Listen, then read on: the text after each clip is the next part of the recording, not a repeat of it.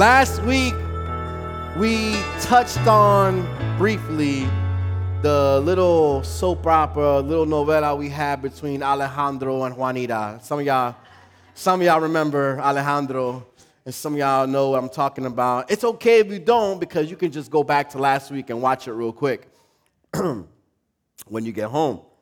But today, we're not going to talk about Alejandro and Juanita. We're going to talk about another guy before we get into the message. His name is Bob. His name's Bob. Do I have any Bobs in the room right now? All right, I'll continue. All right.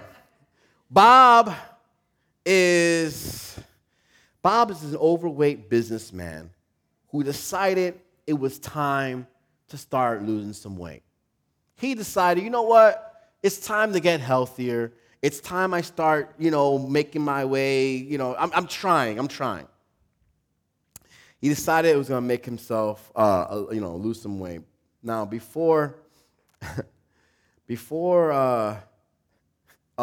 he knew Alejandro, right? So he wanted to lose some weight so that he wouldn't lose his wife to Alejandro. So, guys, focus. So Bob, it continues. No, so Bob took his new diet seriously. He really wanted to make this happen, right? So seriously that he decided, you know what? I'm not even going to take the same way to work that I used to, because I always have to drive by the bakery. And if I see the bakery, I just got to stop and get some snacks, some, baked goods before I go to work. So he changed his direction of driving to work. However, one morning, he shows up to work with this gigantic coffee cake. Now, at this point, all his coworkers are like, Bob, no, you're doing so good. You don't give in, Bob, don't give in. Those are good friends to have around, right? Don't give in. Don't do it. And Bob's like, let me, just relax. This is a divine coffee cake. And everybody's like, what? He's like, let me explain. So I was driving to work, and divinely I felt this urge to drive by the bakery. And as I drove by the bakery, there it was in the window, right in the middle, around all these other things. I knew I shouldn't stop. I knew I had to continue my diet. But I prayed. And I said, God, if that coffee cake is for me, let there be a parking spot right in front. And by the 8th time I went around the block, the parking spot was right there. So he stopped, and he bought that cake, and he brought it to work. How many of us pray that way? Lord, if there's a parking spot there, then it's for me. And you drive around once, it's not there. I'm going to go again. And you drive again and again, and eventually it's going to be there. Eventually it will be there. Don't play with temptation, church family, because it usually does not end well when you play with temptation. I want to say welcome back to our battle series. We're in the spiritual war, and as I speak to a handful of you throughout the week, I'm not surprised to hear the things that some of us are encountering.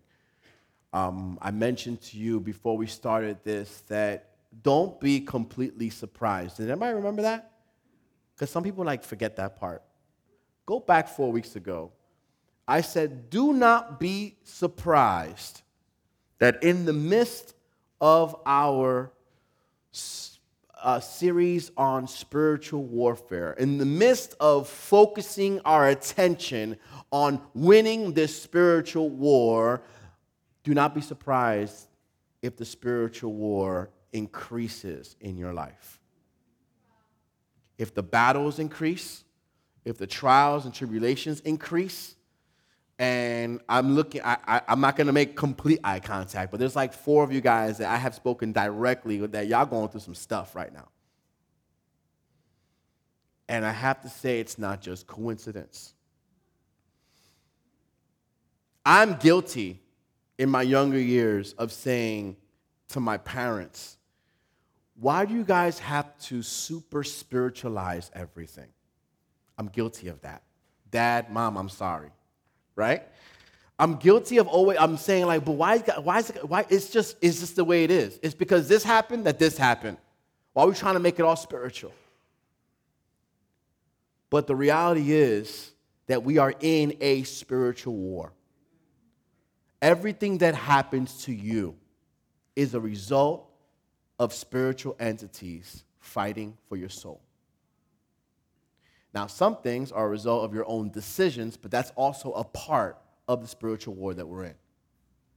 So, yes, I have retracted my statement, and now I say the opposite.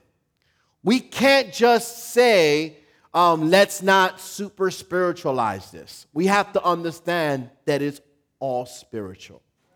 When we walk our walk with God, understanding that this is a spiritual war and that things have spiritual reasonings, things that are happening to us have a spiritual reasoning, then we are less tempted to then fight with our hands and with our energy, and with we are more prone to then get on our knees and fight spiritually. But that's only if you truly understand that this is a spiritual war. Satan's tactics in this war to lure us in, we've been talking about, was temptation. Once he has that foothold, he'll establish a stronghold. Give her a sticker. Give her a sticker. In your life, he'll establish strongholds in your life. But do you know that you can stop that from happening? You can stop that before it happens. Or if you find yourself with some strongholds already, you can surrender those to Christ so that he can tear them down. Remember the definition that we read for temptation. It said, an attempted incursion by the enemy troops into God's territory with the goal of gaining and establishing a stronghold. Last week, we saw an example of someone who was tempted. We talked about Eve, and we saw how she was tempted by the serpent in the garden. We saw how she reacted and responded to that temptation. Did she give in or did she overcome? She gave in. She gave in. So did Adam.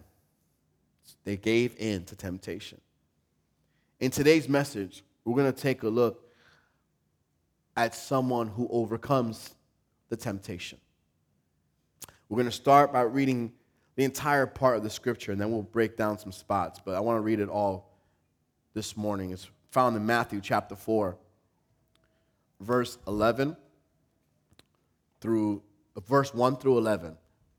And guys, my throat still isn't 100, so I'm going to be drinking a lot more water than usual.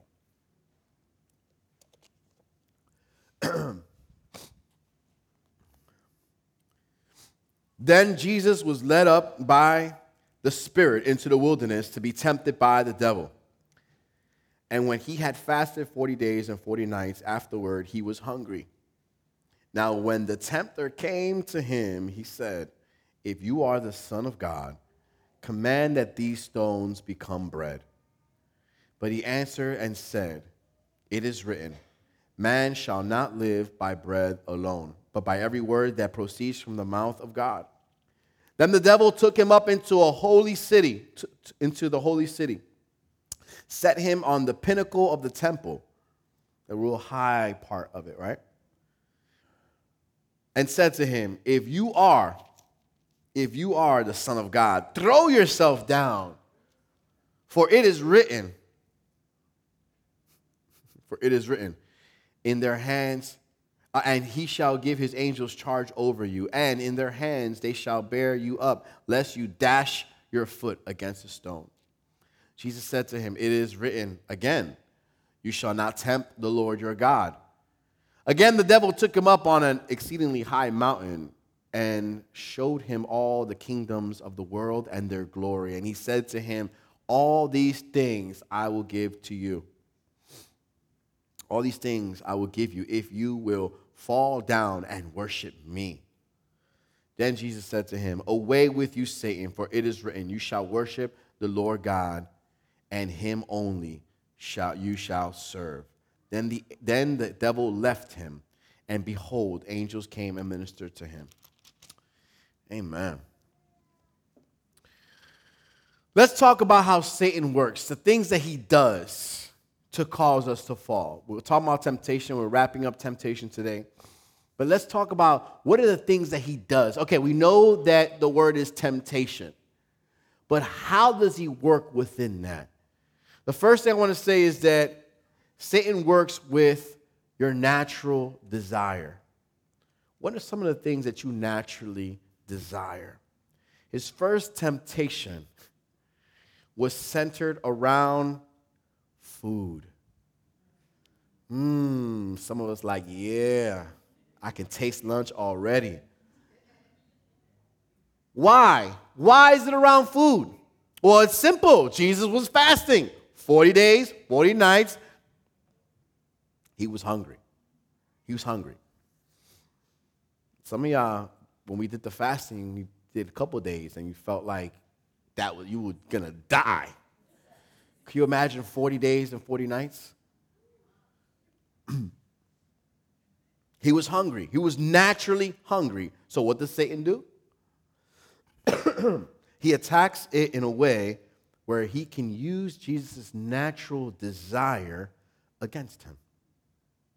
If you are the Son of God, command these stones to be bread. You know you hungry. You know you hungry. Look, this can be a nice juicy steak. All you got to do is say the word. You could turn these stones into bread if you really are the Son of God. James chapter 1, verse 14 and 15 says, temptation comes from our own desires, which entice us and drag us away. These desires give birth to sinful actions, and when sin is allowed to grow, it gives birth to death. Temptations come from our own desires that entice us. And you know what's interesting here? It says, and when sin is allowed to grow, you're like, allowed it? I don't be allowed. No. You choose if you will allow sin to grow in your life or not. You can't blame that on mommy. You can't blame that on daddy. You can't blame it on your sister, your brother. No, you are responsible. You can't blame it on your wife or your husband. You are responsible for allowing sin to grow in your own life. You cannot pass that to anyone else. Anybody ever practice jiu-jitsu in the church? Anybody? Any jiu-jitsu people? Okay. Good. You want to come up here? Show me something? No? Oh, he's new. He doesn't know. I got to tell one of my Marine Corps stories, and then he'll be like, oh, Pastor's a Marine. Okay, that's different. You got to pass. You didn't know. This is the thing with jiu-jitsu. Jiu-jitsu is a very interesting form of martial arts because it's a very... you're not exerting a lot of energy in jiu-jitsu. What happens is you're using the energy of your opponent to defeat your opponent, right? And so what happens is when someone is throwing a punch at you, right, the average person is going to try to block it. The average person is going to try to maybe punch through it. And these are things that normally we do. However, in jiu-jitsu, that's why I was going to call you up here. I was going to do a move and maybe, use that example. Jiu-jitsu, right? So I'm going to play both people, right? Jiu-jitsu is somebody goes and punches, freeze, right? Then the person here, he turns with, and then you see the punch is coming, remember? And he takes the punch, he doesn't stop it, but he uses that momentum and he throws his opponent.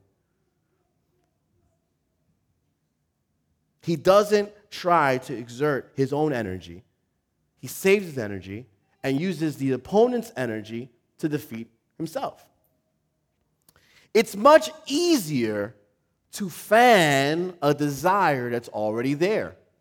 That momentum was already there. I didn't have to create it. I didn't have to stand here, then hold him, and then throw him over my shoulder. That's a lot of energy. But it's a lot easier if the momentum was already there. Our desires are already there. And the enemy, he fans that. And he uses what we already have as desires, and he uses that to tempt us. It's much easier. It's already there. And then he'll use that desire and divert it down the wrong track. Think about the basic physical desires that people have. Food, right? Food. Sex, liquids. These are things that people deal with, people desire. And how has Satan used these desires to destroy, to steal, to kill? Well, we think about food and we think about how gluttony affects people. People say, "No, but it's all good." No, gluttony affects people, and then all of a sudden you have health issues. And you have food addictions. We won't point to Rachel right now. We won't point to Rachel. She's not here to defend herself. She loves to eat. But the thing is, when we go and we pass a point where we have gluttony issues, we have health issues, we have food addictions, all a result of our natural desire to want to eat. How about intimacy? Everyone, there's a fleshly, a natural desire to want to be with someone, to close with someone. And so what the devil has done is taken that natural desire that we have as human beings and has twisted a web of immoral things throughout our society. I mean, I'm not going to get into details about this, but it's like the sanctity of marriage is no longer being honored. And now it's stepping out of your marriage and introducing this and bringing this in and being a part of that. And it's this whole mess of immorality. But it was fanned by the natural desire for intimacy. It leads to adultery. It leads to broken families. It leads to disease. There still are diseases that can be contracted. People don't like to talk about that anymore. Liquids, water, in this case, example, alcohol, right?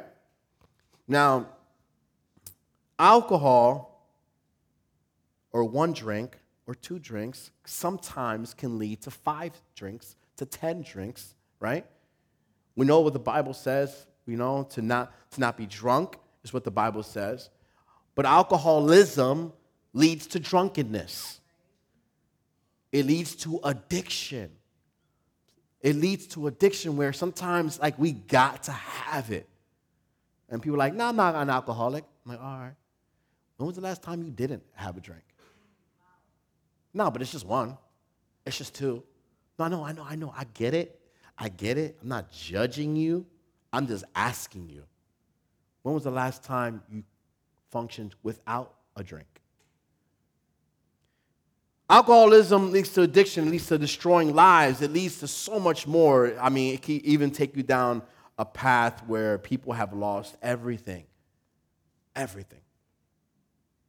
Now consider how most people have a desire for respect.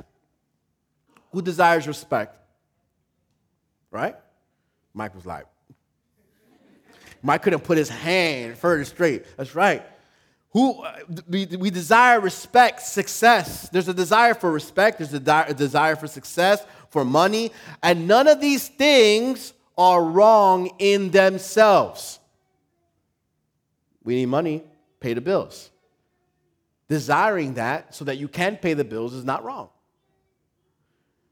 But the enemy will take these things and easily turn them into temptations that divert people from God's perfect plan.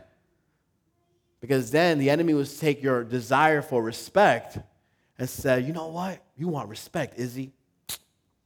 The way you got to get it is that you got to walk over to Caesar and body slam him, and everybody in the room is going to give him respect.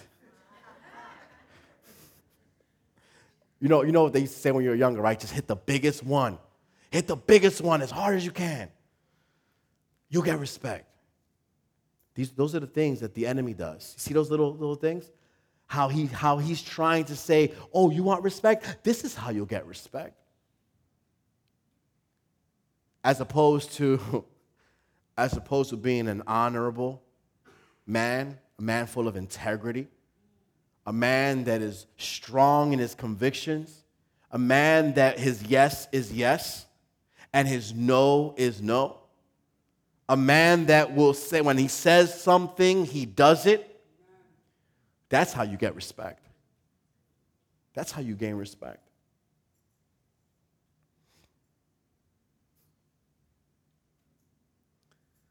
And then, we can go with money and success and how people will lie and cheat to be successful, how they will lie and cheat to get money and things like that. These are all ways that the enemy will take natural desires and fan it so that we'd fall into temptation. So he works with our natural desire. The second thing he does is he probes for weakness. He probes for weakness, and we touched on this last week, I believe.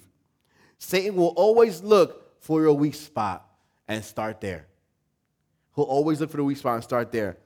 It may be an area of weakness when you're more likely to sin, right?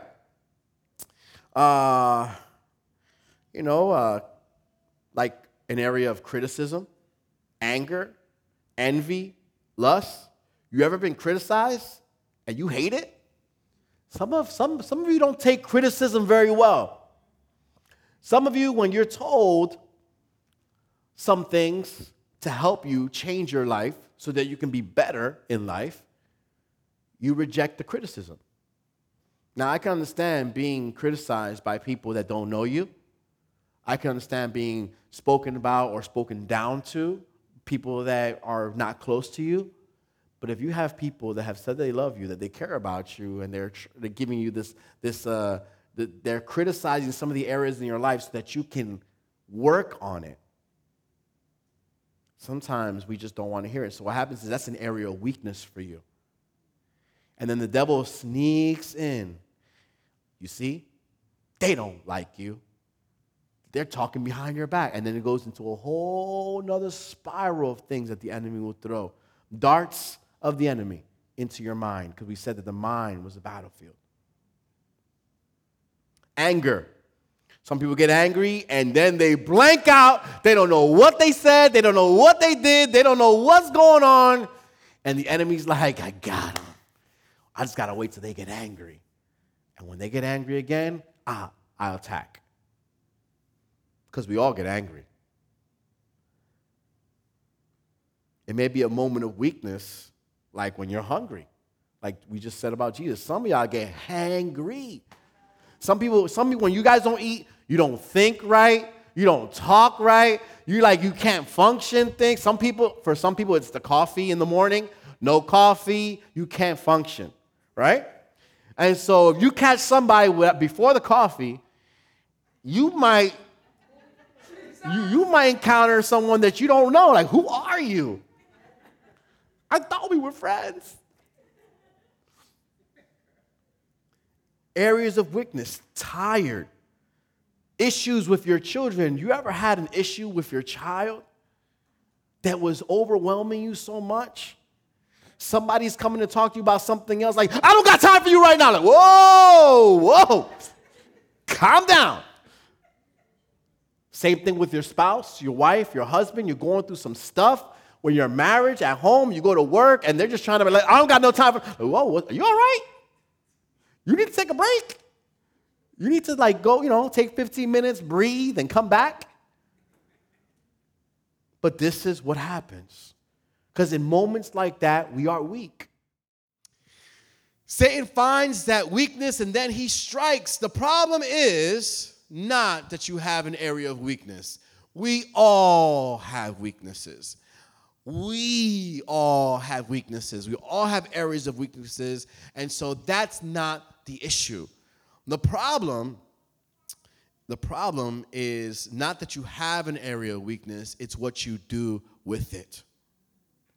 Do you resist and fight back, or do you give in? In these verses we read, Jesus' weak spot was his hunger at that moment. Now, I want to take a moment, I want to compare how Jesus handled, we see how Jesus handled his hunger, but let's compare it to someone else who had the same weakness, which was hunger, and how he handled it. And I want to turn to Genesis chapter 25.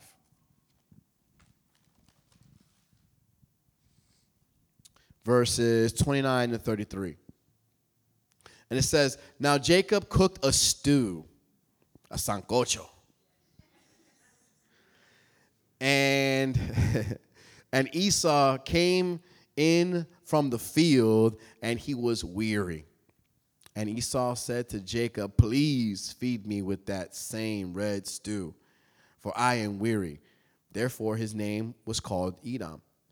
But Jacob said, sell me your birthright as of this day. And Esau said, look, I am about to die. So what is this birthright to me? Then Jacob said, swear to me as of this day.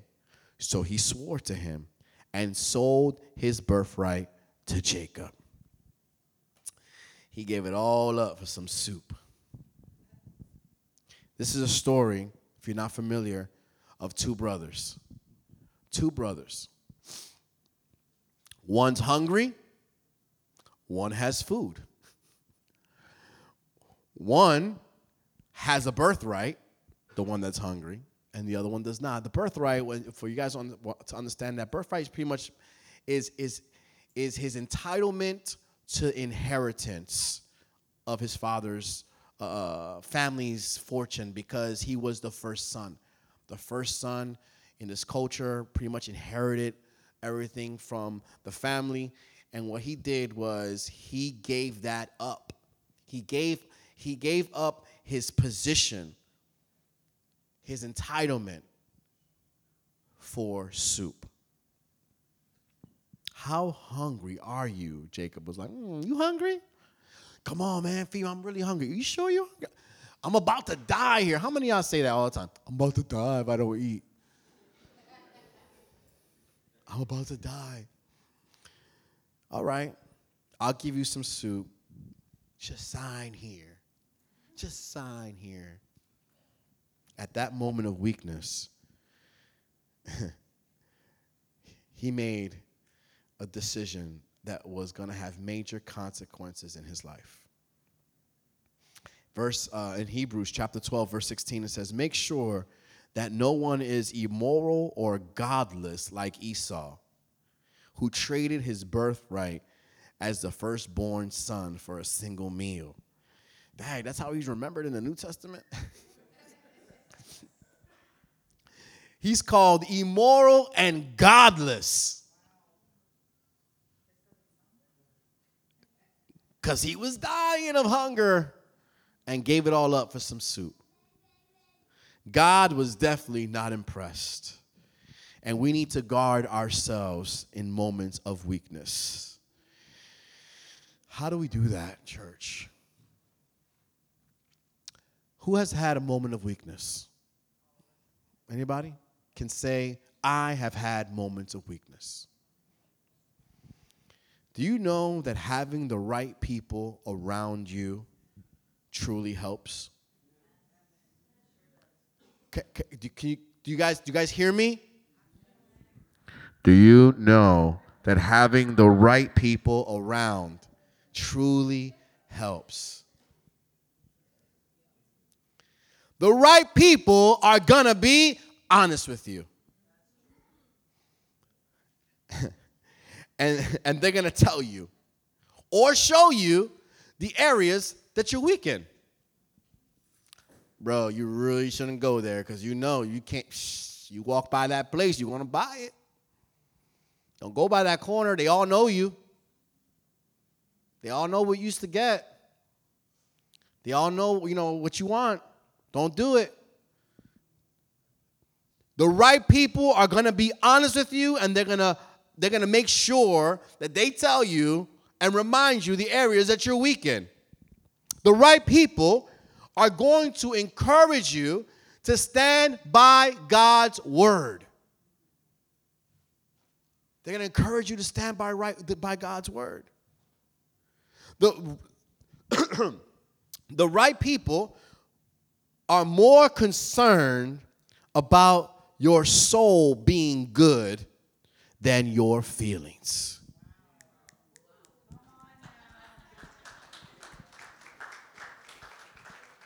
Because I know that we're living in a world of, how you feel. Bro, that didn't make me feel right. I'm sorry, but it's not that I don't care. I do care that you're not feeling too good, but I still have to tell you this truth. Now, this is what happens. The wrong people, say wrong people, will tell you what you want to hear. They're going to tell you what you want to hear. It's okay. Don't worry about it. You don't got to do nothing about that. Just let it be. Or they'll say no, let's go do something about it. I'll get the car. You jump in. We'll go pick up some other people. They're going to give you the wrong advice.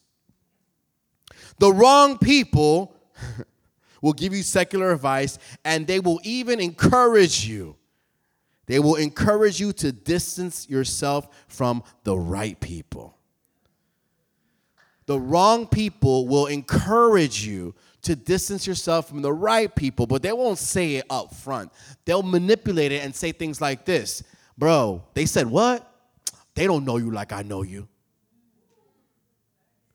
They don't understand you like I understand you. You don't need to talk to them. You don't need to even go over there anymore. I got you. I'm your ride or die. That's all you need. And yet, that ride or die, you'll ride or die all the way to the depths of hell. Because you refused to adhere to the biblical advice that was given to you. And you've chosen what soothes your ears. You have chosen to follow what makes you feel better emotionally, and yet your soul is dying. Your soul is breaking. Church, please, I hope you hear that. The next thing Satan does is he sows seeds of doubt. Al was ahead of the game. Al caught it earlier. It says, then the devil took him to the holy city. This is Matthew chapter 4, verse 5 and 6. It says, then the devil took him to the holy city, Jerusalem, to the highest point of the temple and said, if you are the Son of God, jump off. For the scriptures say that he will order his angels to protect you, and they will hold you up with their hands so that you won't even hurt your foot on a stone. Satan began 2 of the 3 temptations with this phrase, if you are the Son of God. Did anybody catch that? If you are. I wonder why. It was no accident. But to understand this reasoning of why Satan does this, I need to take you to the 2 verses that were right before we got into this passage. Matthew chapter 3, verse 16 and 17. After his baptism, as Jesus came up out of the waters, the heavens were opened, And he saw the Spirit of God descending like a dove and settling on him. And a voice from heaven said, "This is my dearly loved Son, who brings me great joy." If you look at your Bible, the very next verse is the verses where he's being tempted in the wilderness. The first thing I want you guys to note here is that in the original Greek scriptures, there were no verses or chapter divisions. It was written out straight through. So there was, and we look at it now and we see chapter 3 ending at 17. And then we see chapter 4 starting with verse 1. And many times to us, it's like, oh, it's a new day. It's a new chapter. It's a whole new thought. But in the original writing, in the original Greek, it was all together. So what happens is one is happening and another one happens right after that. It runs right into this passage that we read. The second thing is that Jesus had never done a miracle yet. He had never done a miracle. He had never healed anyone. He had never cast out a demon before baptism. Right? He has never done any of these things. There's no record in the Word of God that tells us that he has ever heard God tell him up to now that he was the Son of God. Jesus had an understanding in his heart of who he was, right? But in the Bible, that is the first time that Jesus hears his Father's voice saying that. He has an understanding, right? And God's word is planted in Jesus' heart that he's the Son of God. It's planted in there. But what Satan's strategy is at this moment, right? What he wants to do when the word is planted in your heart, he wants to move in and steal that word by sowing seeds of doubt. Here is Jesus, who's never done any miracles. He's never done anything supernatural yet. He's getting baptized. He knows in his heart that he's the Son of God. It's implanted that he's the Son of God. He hears it for the first time. And then right after, the devil says, "If you really are the Son of God. If you really are the Son of God, okay, show me." Taunting him. How many of us, we have an idea of who we may be, right? We're trying to be who we feel God is calling us to be. And then we hear the enemy's taunts. You think you're what? You think God is going to use you in what? No. You can't even speak right. You can't even focus. You can't even be. And the list goes on. Matthew chapter 13, verse 19 says, "The seed that fell on the footpath represents those who hear the message about the kingdom and don't understand it. Then the evil one comes and snatches it away." The seed that was planted in their hearts snatches away the seed that was planted in their hearts. Jesus was speaking from experience. Jesus is not just saying something that he hasn't encountered. He's speaking from experience because the wicked one had attempted to snatch the word from his heart. Here's an important lesson for us. If we hear the word of God through the sermon, and we hear the word of God through when we study the word ourselves, right? That's how we hear God's word. Then you need to make a decision to respond to that word. This is how it goes. You hear God's word, and you choose to respond to it, saying, "You know what? I need to let that penetrate my heart. I really need to go in that direction. You're right, God. This and that." And there's a moment of response, or it's, "Nope, I ain't gonna do it." Right? You respond with "Yes, Lord," or you respond with "No, Lord." Then, after that, it doesn't end there, because then after your response, you have a responsibility to guard your heart. That's the next step. To guard your heart. Or else Satan will come. And if your decision was yes, yes, Lord, I'll follow you. Yes, Lord, I'll obey. Yes, I'll be more disciplined. Yes, I'll be more committed. Yes, Lord, yes, Lord, yes.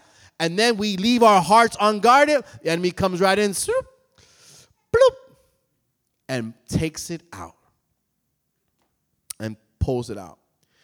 Then he tries to make us forget about the decision that you made. Or he wants you to doubt the decision that you made. Oh, maybe this is not for me. This is probably not for me. We have to guard God's word that's been planted in our heart, that's been entrusted, that we need to allow it to take root, water it, nurture it, so that it can grow and bear fruit in our lives.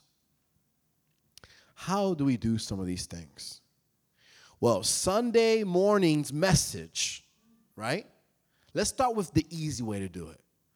So look, everybody can do the easiest way to start doing this is you take Sunday's message as you're writing down notes, as I see all of you guys doing. I see. Right? Or you rewatch it, and then Sunday's message becomes Monday morning's meditation. The very next day, you start to dissect it. There were 4 points. The first point was this. Second point was this. This first point, is there an area in my life that this applies to? And then you know what? You take a time to pray about that. God, yesterday in the sermon, Pastor mentioned this, and I was thinking about it. Lord, is there an area in my life that this is speaking to? Show me, guide me, lead me. It takes a moment of meditation, prayer on the message. If you get into the habit of doing that, then what happens is during midweek, you'll pick up another part of his word to meditate on. And what happens is you're guarding your heart. If you don't pray and meditate on it, the enemy will snatch it away. Can I give you guys an example? How many times have you heard a sermon on Sunday? You're sitting there and you're like, oh my God, you're speaking to me. Altar call happens. You run up to the altar. You say, that's it. I'm done living like this. I'm going to make some changes in my life. I'm going to put God first. I'm going to do this because God really he spoke to you. The Holy Spirit stirred you up. And you know what? You couldn't even stay in your seat. You're like, no, I'm going to run up. And you come up here. The elders pray for you. And you leave here. And you feel so great. But 2 days later, you're doing the same thing all over again. That is what we call leaving your heart unguarded for 2 days, and by Wednesday, the enemy had already stolen the word that God had put in your heart. So how many of us have been robbed? We have been robbed. He is a thief. And so many of us have received a word from God that was designed to change your life. And it was left unguarded, and the enemy went in and took it quickly because he could not stand to watch who you would have become if that word would have taken root in your life. Church, guard your hearts. Keep that word. Meditate on it. Protect it. And you will see the powerful men and women that you will become. And then the things that happen in our lives that are usually bringing us to our knees will not have the same effect anymore because we walk in victory and in the authority of Jesus Christ.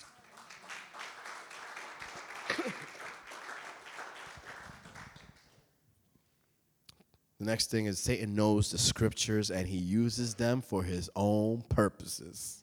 We know some people like that too. I don't know. Just saying.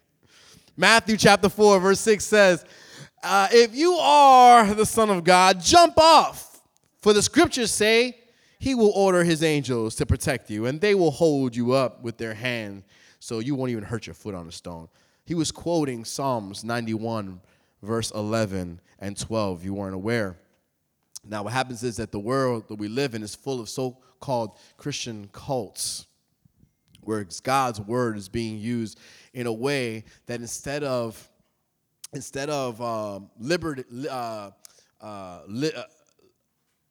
liberating people, thank you. Instead of liberating people, it's enslaving them. Who do you think's behind that?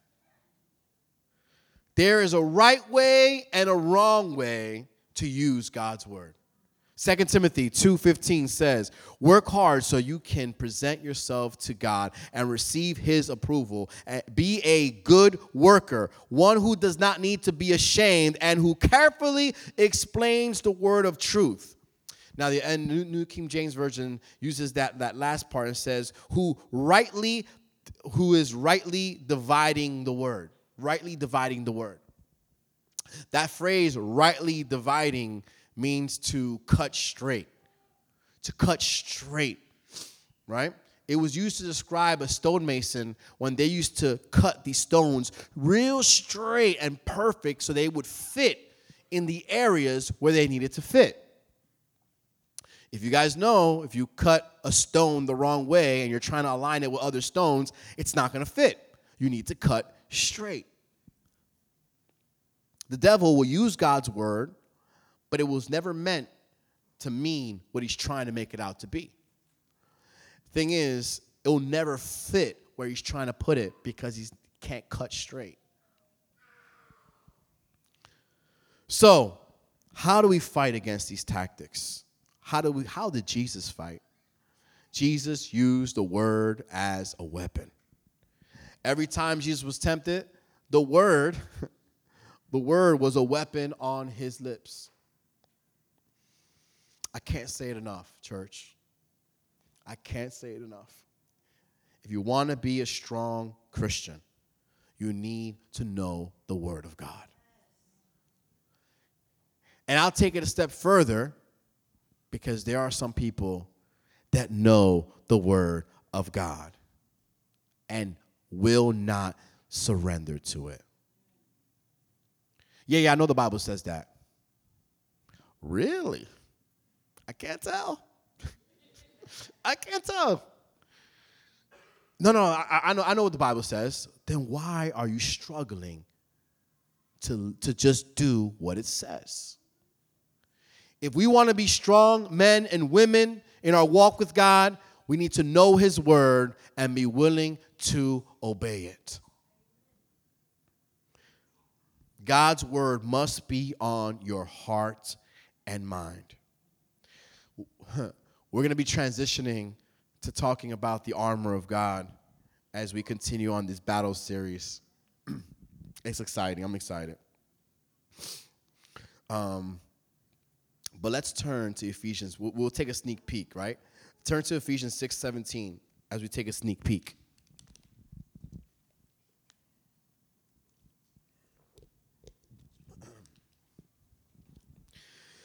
Put on salvation as your helmet and take the sword of the Spirit, which is the word of God.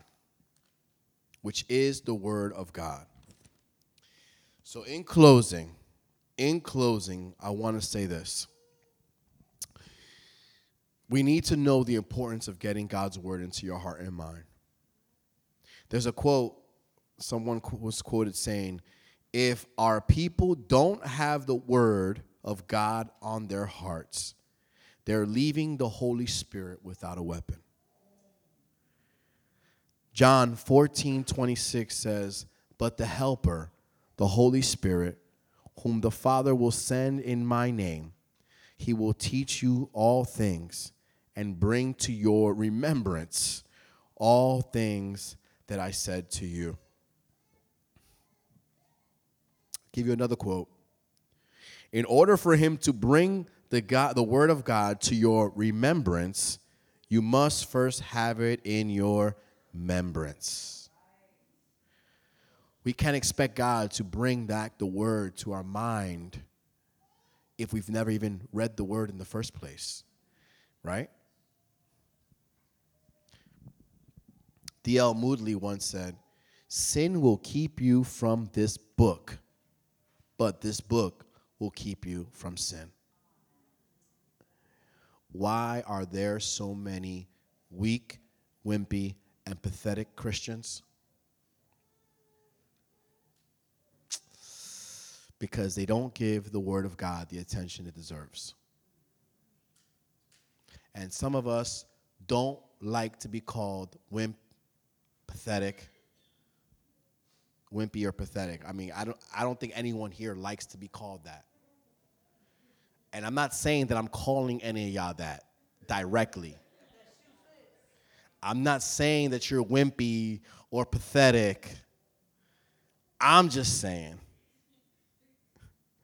that the reason why there are so many weak and pathetic Christians is because they are not giving the word, they're not giving the attention that the word of God deserves. I want you to reflect, how much attention are you giving to the word of God?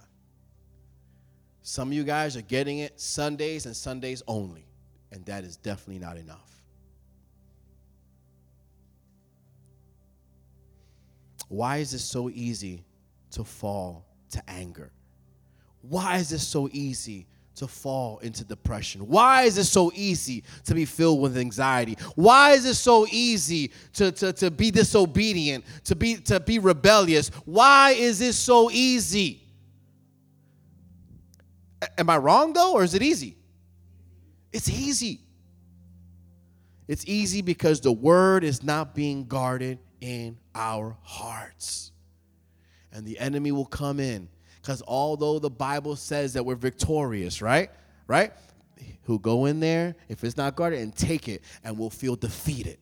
We'll feel like we've lost. We feel like we can't keep moving forward. The Bible says that we serve a God who is a healer. We take that word, we put it in our heart, and then all of a sudden, it's stolen, and then all of a sudden this person's sick, and this person's sick, and this is not working, and this is not working. Church, can you stand to your feet this morning? It's time to start shifting our desires to match His. We know that the enemy will tempt us using natural desires that are already within us. He'll start tempting with desires already are within us. But what if we were to submerge ourselves in His word? What if we were to really desire the things that God desires? Then we give the enemy less ammunition to work with. Church, it's time. It's time to start identifying our weaknesses and surrounding ourselves with people that will hold us accountable, that will help us through our weakness. I want you guys to start thinking about some things. We're in a spiritual war. Things are happening in our lives. You can keep thinking you have it under control, or you can come before the feet of the Father and says, I do not have it under control. I need you. How many of us can be honest with ourselves and with God this morning and say, I do not have it under control and I need you. I'm slipping, God. I'm slipping. I'm not where I once was. I'm not feeling the things I used to feel. I'm slipping. I need you. I need you. It's time. It's time to start diving into God's word and guarding it so we have a weapon to fight with.